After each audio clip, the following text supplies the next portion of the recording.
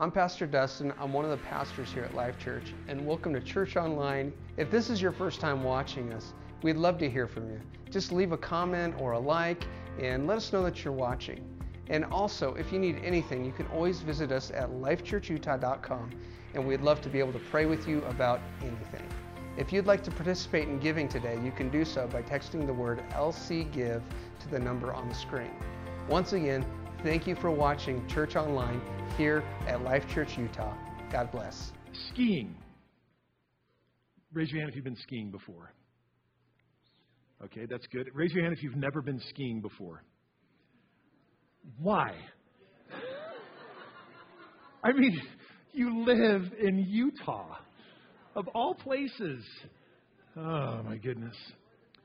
I remember, well, you know this, right, that skiing is like 20 minutes from here, you could be on the slope skiing. So just so you know, skiing's right here. I remember when I was a kid, about 5 years of age, taking a family vacation, lived in Houston at the time, so no mountains in Houston, made our way over to Ruidoso, New Mexico, and Red River and some of the other places over there, and learned how to ski when I was about 5 years of age. And loved it. The one thing I liked about it, now I realize as an adult, as a 5-year-old, when you fall, it's really short. Right? And as an adult, a little more daunting. So I understand that. I get it. I know. If you haven't skied before, it's a little tough to think to yourself about that. But I remember when we moved here in 1980, and we lived here for about 10 years. But in 1980, and I'm in 5th grade now, and we were over in Sandy, and there's the mountains right there. And I was like, this is heaven. And I remember the days of $7 all-day ski passes. What is it now, like 15? So, yeah, all right.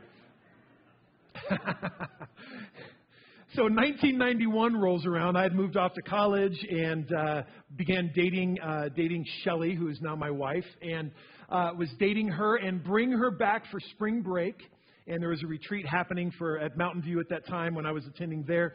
And so there was a retreat happening and taking her there to introduce her to my mom and dad. They were separated or divorced at the time, but introduced to my mom, to my dad, to the church, and hoping that people will love Shelly, because in my mind I'm going, Lord, she might be the one. Remember that, like early on, you're like, is she the one? Is she the one? Quick backstory. I didn't date a whole lot in high school. In fact, I dated one girl. Her name was Kim. She might still live in the Salt Lake Valley, so I'm not going to say her name.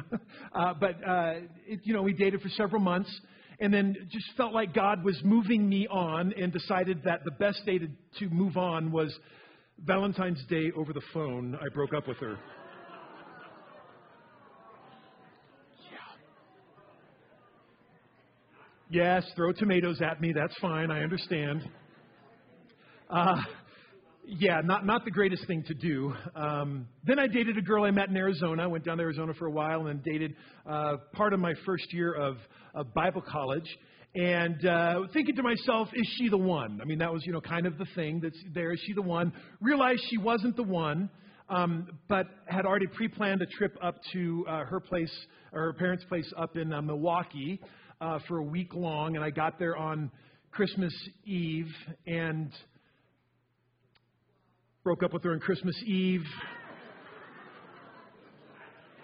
At least this one was in person, so much better, much more honorable. And then I had another week there at her home with her, and we decided to go skiing. Okay, so this is real. This is totally real with you, everybody. So we go skiing, and skiing was important to me. I enjoyed it. I loved it. I skied a lot in high school when I should have been in school. I was skiing a lot, and so it was really important to me, and she kind of gave up halfway through the day, and it was really disheartening, and then I knew I made the right decision when I broke up with her. And so I had told Shelly about this previous experience with this former girlfriend that she gave up part the way through learning how to ski right before we go up to learn how to ski for her. So my mom was dating somebody at the time, and he was a ski instructor at Snowbird, and they eventually got married, which is great. So up there at Snowbird, Mike begins teaching Shelly how to ski. About halfway through the day, it's tough, right? And she is starting to wear down and not thinking that she wants to continue. And I gently reminded her, okay, folks, I'm 21 years of age. You got to forgive me, okay? And she found the motivation to make it through the rest of the day, and she loved every minute of it. Greatest experience of her life, right? And it was really sad, really bad on my part. I was horrible. However, she made it through the rest of the day, and she actually enjoyed skiing. We've been skiing a number of other times, and so excited to get back up on the slopes sometime. Hopefully this year, we'll see. And during that time, what was I encouraging her with besides the negative side? But I was encouraging her with words like, keep trying, right? You've got this, just a little bit more, and I know you've got this. And she stayed on the bunny hill the whole day, and that's all I cared about, right, was because she made it through the entire day skiing. Now, for us who are parents, I think we say these same things to our little kids, right? You've got this. Just a little bit more. I know you've got this. You can do this. You remember that? Maybe you've got little kids now and they're learning how to walk, or they're learning how to ride a bike, or they're learning how to study better at school. That's always a prayer request that parents have. And I can't think of any activity where we are experts the first time we try it. I don't know of any activity where that would be the case. And so my question is, why do we treat prayer any differently? Right? I mean, somehow we think that we should have this figured out the very first time we try this thing. And yet I think we forget the simple fact that I believe we've got a God in heaven, our Father, who's saying the same thing to us about our prayer life. You've got this. You can do this. Just a little bit more. That's kind of how I view my relationship with God. And He's up there in heaven cheering me on, helping me out in the spiritual disciplines, of which prayer is one of those. So Paul writes to the church in Thessalonica in 1 Thessalonians chapter 5. This is what he says. And this is a phrase, hopefully super easy. This is a great verse to memorize because this is 1 Thessalonians 5:17. Always keep on praying. It's a very easy one to get in your heart. Always keep on praying. No matter what, always keep on praying. And then from Jesus himself in the book of Luke chapter 11, he begins talking to the disciples about what prayer means and how we should go about praying. And he's encouraging the disciples to pray. And this is what he says. And in our translations, sometimes we miss some nuance of Greek. Now, I am not a Greek scholar. I'm actually currently in Greek right now, learning biblical Greek. Sounds really smart, but it's really tough stuff, okay? And so I'm kind of learning this, and I'm learning this about the Greek language. And our translations sometimes kind of make it smaller than what it should be, just because we don't want too many words on the page. And so let me read this to you, and you'll be very familiar with this. He says, "Ask and it will be given to you. Seek and you will find. Knock and the door will be open to you." Then it says this, and many of your translations would say, "For everyone who asks receives." Right? Many translations say that. But in reality, that word asks in Greek actually adds this little parenthetical phrase, and so we threw it up there for you, and keeps on asking. This idea that it's not a one-time ask that you're giving in this moment, that there's a continuous action that happens with it. So it perhaps better should be read, "For everyone who asks and keeps on asking receives. The one who seeks and keeps on seeking finds. And to the one who knocks and keeps on knocking, the door will be opened." Sometimes we think we just knock one time and the door's open. That's kind of when you read it a certain way, but when you know more about it, you go, oh, there's a persistence that Jesus is bringing out when it comes to our relationship with the Father, to our relationship to the disciplines in our life, to the relationship to prayer. And to make it super clear, Colossians chapter 4, verse 2, "Be persistent in prayer and keep alert as you pray, giving thanks to God." So we get in all of this idea that prayer is kind of a journey. It's something that we grow in. It's not something that maybe we are expert at the very, very beginning. And I'm thankful for that because there's a big question associated with prayer. And this is what we're going to deal with. So over the past 5 weeks, we've learned a pattern of prayer through the Lord's Prayer. We've talked about how to pray in crisis. We've talked about praying for a breakthrough in our lives. And we get to this last week in our series, More Than Words. And this is the question we're going to try to answer.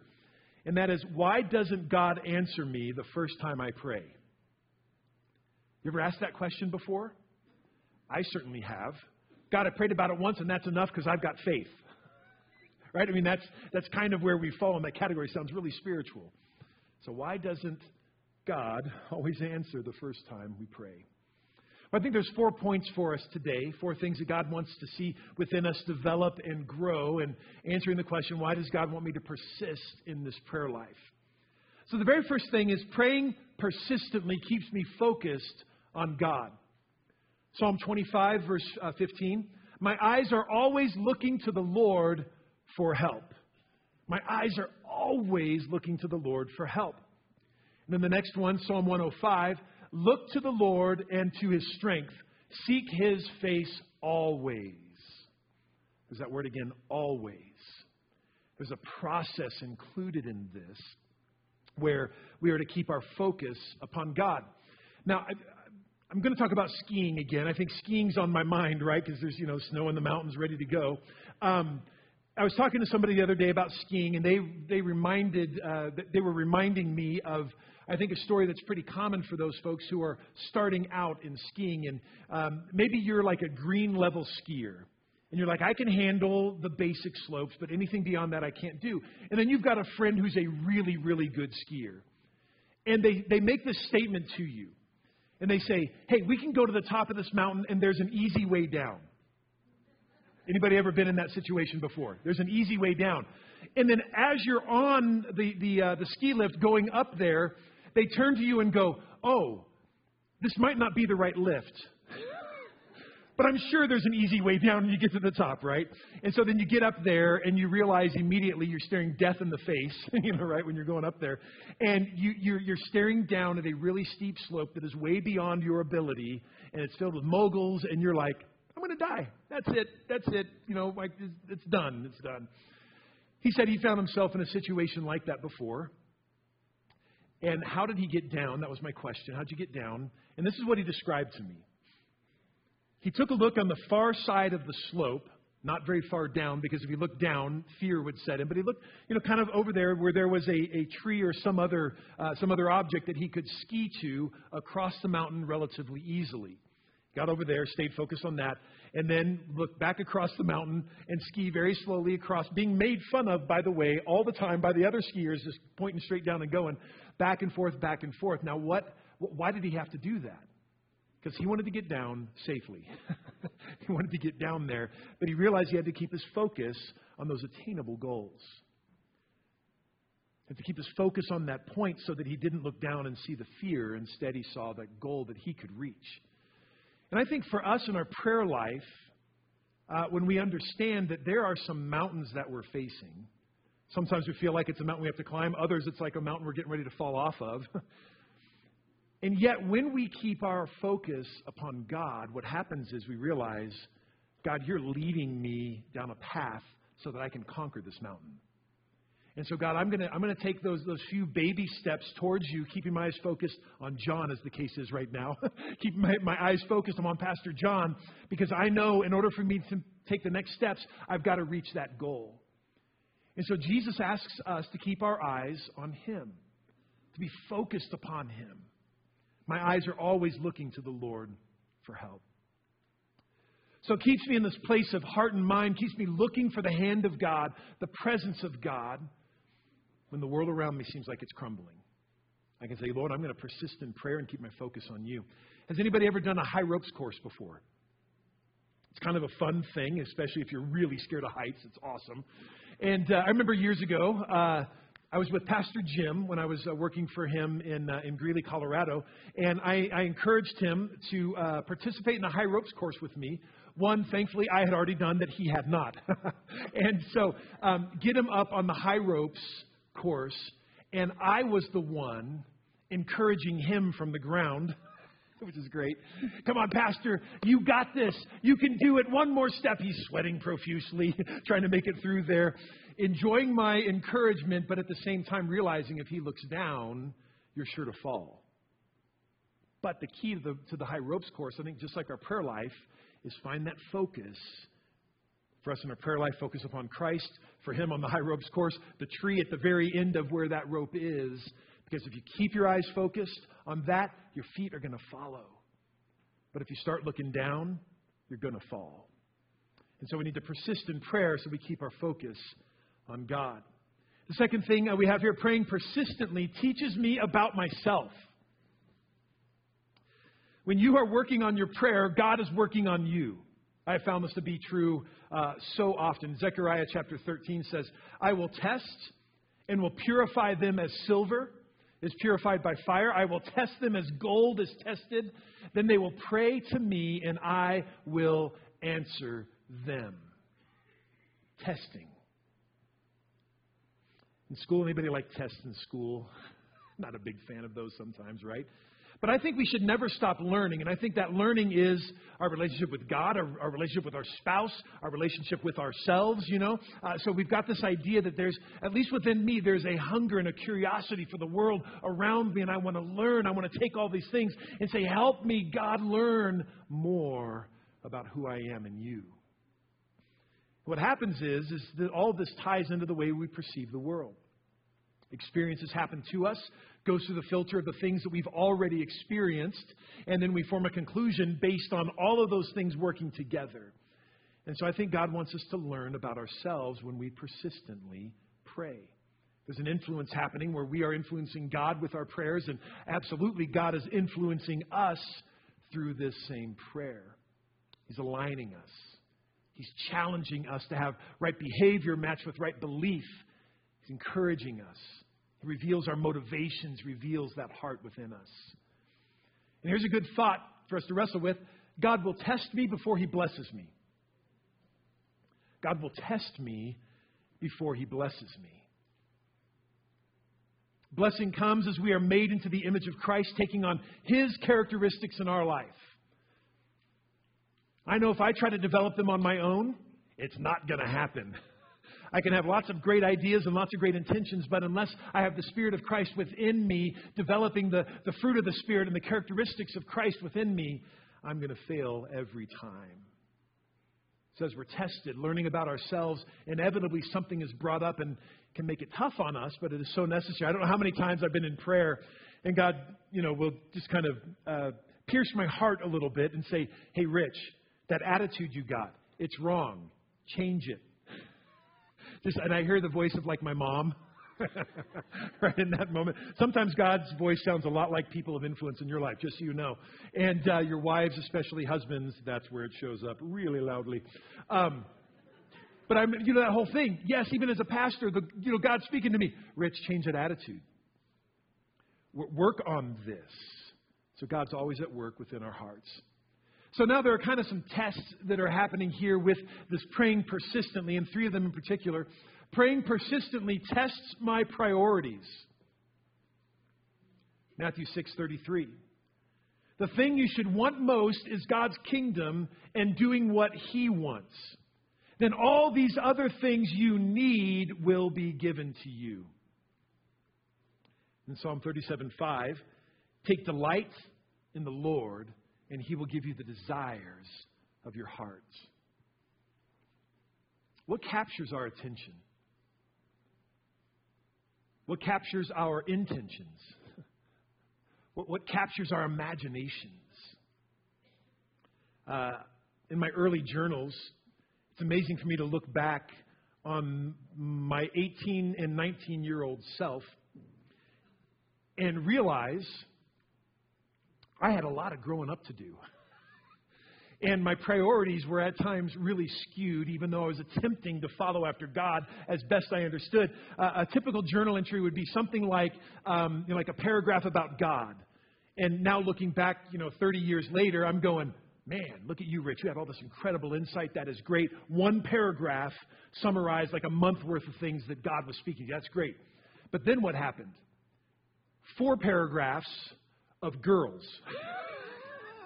right? And struggling with and trying to figure out, how do you understand them? I have no idea. And, and I saw this girl, and does she like me? Because I think I like her, but I'm not real sure. What's that feeling in me and all that? So you got all that for like 4 paragraphs, one paragraph about God. Priorities were relatively skewed in this 18, 19-year-old young man's heart. Now, I can't say all my priorities are absolutely 100% correct all of the time, right? I mean, we're fighting all of that, the sin within us. We're fighting that all the time. But he tests our priorities.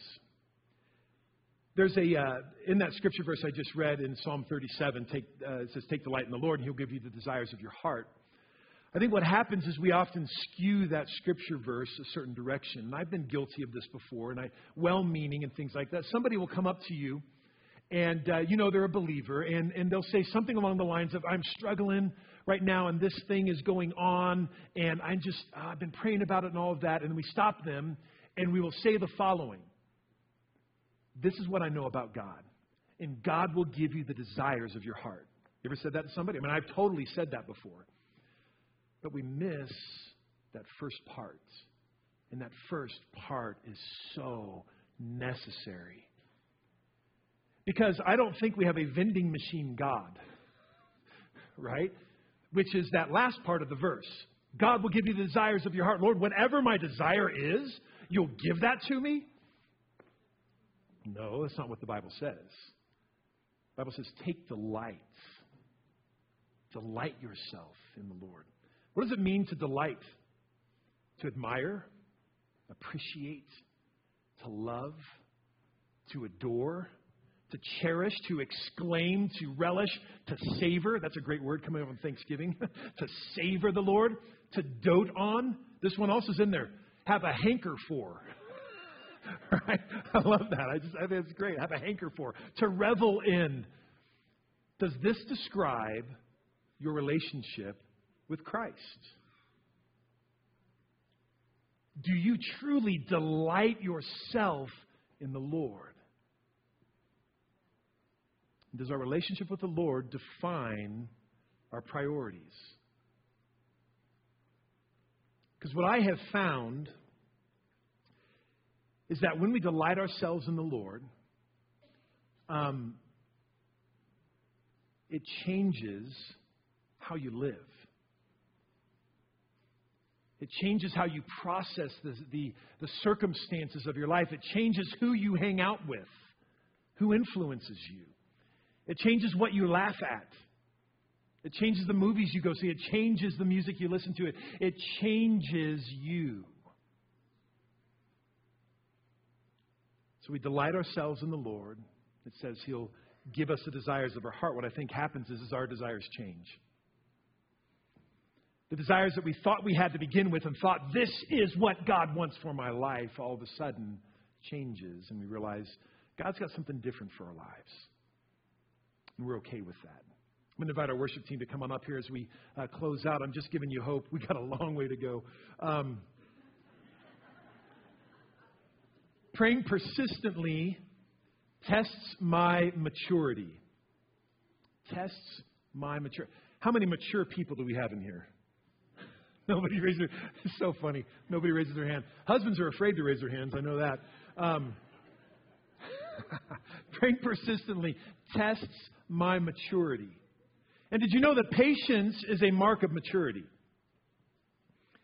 Patience is one of those things that I think we desperately want patience because we recognize it as kind of this thing within us. There's an urgency and we've got to have it now. But it's the one thing we really don't want to pay the price for.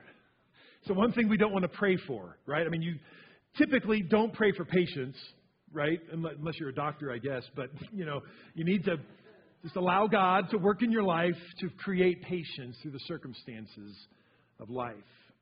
And it's a mark of maturity.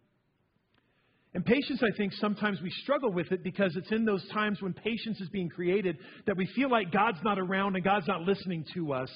And yet in the middle of it, when we're praying persistently, God is testing our maturity through our patience. There's a king in the Old Testament. His name is Hezekiah. And he was king of Judah. He really was a great king. did incredible things, brought revival and kind of a new sense of destiny for the people of Israel. He brought about huge reformations and fought incredibly big battles and won nearly every single one. I mean, just this incredible testimony of God's goodness in an individual's life. He's at the end of his life, and the author of Second Chronicles is writing about Hezekiah, and starts writing all these things about him. And he gets to this point. And have you ever thought about what you want people to say about you? At your funeral. It's not a morbid thing. It's actually a really good thing to do, good exercise to do. And there are certain things that I would tell somebody, it's okay to leave that out. Right? It's okay. There was a time in Hezekiah's life when he made a series of poor decisions, and it really kind of wreaked some havoc on the nation. And in fact, kind of made him angry at God, made the people of Israel angry at God, and it was a tough situation. And during that time, Hezekiah felt like God was removed from him. And in fact, this is what we see happen in this moment. And this is what the author is recounting. And he calls this out at the very end of Hezekiah's life, because there's something to learn here. 2 Chronicles 32:31 says, God left Hezekiah on his own to see what he would do. Left him on his own to see what he would do. Because God wanted to test his heart. Folks, when we are praying persistently and we feel like there's no answer for us, I think sometimes this is what's happening in that moment. God is testing our maturity. Are we willing to stay the course in what we know is right, even in the midst when we don't have the feels to go along with it? Are we willing to have our maturity tested? The first question we need to ask ourselves is, am I willing to let God change me instead of changing the circumstances? This is what happened in Hezekiah's life. He was changed. There was a humility that came about his life in this process. So am I willing to let God change me rather than my circumstances? We can feel as if we're on our own at times, and our maturity is not what we think it should be, but still we need to stay the course, continue to mature. Now we realize maturing is not linear. In other words, it doesn't happen, I don't think, at least in my own life, it hasn't happened yet, step by step by step by step. I mature here, and then in equal increment, I mature at this age and this age. It just hasn't happened that way for me. If anybody's ever had a 15-year-old son, anybody ever have one of those? Awesome. It is an incredible experience. And there are moments when your 15-year-old son, my son's 16 now, so I'm not talking about him. And there are moments when, as 15-year-old kid will make incredibly brilliant, wise decisions. And you are like, I am rubbing off on him. This is great. This is wonderful, right? I mean, this is fantastic. And I can't believe you responded that way. And you wrote that thank you note without us telling you, or whatever it might be. And you're going, this is it. We're done with our job as parents. They have arrived. And then 15 minutes later, what were you thinking? The PT Cruiser is not a four-wheel drive vehicle. Don't do that again, right? Maturing is not linear. There are seasons when that maturity seems to be taking leaps and bounds, and there's other times when it feels like we are so struggling with that maturing process. But in all of this, when we pray persistently, God is growing that maturity in our lives. Romans 6:13 says, give yourselves completely to God, to be tools in the hand of God, to be used for His good purposes. That to me is maturity. We say, God, use me. And all my frailties and all my failures and all this, use me, God. I'm a tool in your hands. And then finally, praying persistently tests my faith. Praying persistently tests my faith. Ultimately, the real question that we have to answer is, do I trust my feelings or do I trust my Father? Do I trust me, the one who has this incredible ability to creatively fail, or do I trust my Father in heaven, who is always faithful, whose love is always enduring, whose power to forgive goes beyond anything I could ever hope for? through His Son, Jesus Christ? Will I trust Him even if His answer isn't what I had in mind? In these 4 statements, I think, hopefully you'll be able to hold on to these pretty simple statements. When my request is not right, God says no. That goes back to that taking delight in the Lord, right? Taking delight in Him. When my request is not right, God says no. Secondly, when I am not right, God says grow. That's having the character of Christ in our life, that maturing process within us. When I am not right, when there's something just askew and amiss in my own life, God says to grow. When the timing is not right, God says slow. I certainly have gotten ahead of God in many things in my life. And God says, slow down, Rich. When the timing is not right, God says slow. And finally, it's a little bit longer here. Might have to write down on a couple of lines there. When my request and my character and the timing are all lined up, God says go. I really like that. When my request and my character and the timing are all lined up, God says go. 1 Thessalonians 5:17. Always keep on praying. And in Galatians chapter 6, verse 9, let us not get tired of doing what is right, for after a while we will reap a harvest of blessing if we don't get discouraged and give up. If we don't get discouraged and give up. There are circumstances in our life where it's super easy to get discouraged and to give up. But what if it was that God wanted us to persevere and persist in prayer? What would it be if God says, don't give up, and from the sideline, just like those parents, don't give up just a little bit more, I've got this. I want to turn your attention to the screens and listen to the story of persistence. I think God's going to touch your heart. Hi, my name is Lisa Sykes, and this is my story. I'm a recovered addict. I've been sober for 10 years, and I was blessed with a lung transplant.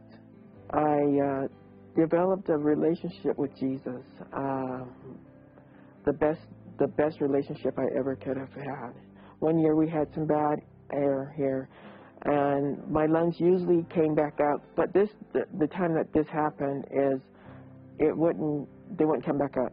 So she had been my doctor for 15 years as well, and she says, I would feel bad if we didn't try to get you on a lung transplant. And I said, oh, well, I'm content. God's keeping me. You know, God has a perfect plan. The first call I got, I was sitting in my friend's car, and they called me. They said, Lisa, we got lungs. And I said, you got lungs? And, oh, my goodness, my heart started beating so fast, and my stomach tightened up, and I'm just like, and then he goes, but wait a minute, they're high-risk lungs. And I said, oh, what does that mean? And he goes, well, this person could have been in the jail for maybe a year, and this person could potentially have AIDS, and I said, oh, those aren't for me. I said, my God would never give me anything like that. And I said, because He already promised me everything that He gives me is good. So those aren't for me. And so they said, so you want to pass on them? Absolutely. And I kind of got down. I kept praying, and I said, Jesus, this is in your hands. And I had from the very beginning, I had asked, I said, Lord, if you are not in it, because if you're not in it, I can't win it. I go home, and then I'm just like, I was sad because I was like, I had got my hopes up, and then the phone rings, and then it's one of my coordinators, Bill. He goes, get up here, we got your lungs. I said, and so I'm waiting for them to say, but they're high risk. And so he goes, no, get up here, we got your lungs. And did you notice I didn't say anything but we got your lungs? And then after surgery, I get to ICU. I woke up and I see my family around me, and they said, we're going to take this tube out because you're just so excited to talk. And I said, yes. And I was excited to get my first breath. And it was amazing. I wanted them to take that tube out. It was amazing laying there, and I couldn't believe it. And my daughter says, "Mommy, you did it." And I said, "No, Jesus did it." Come on now. Thank you, Jesus.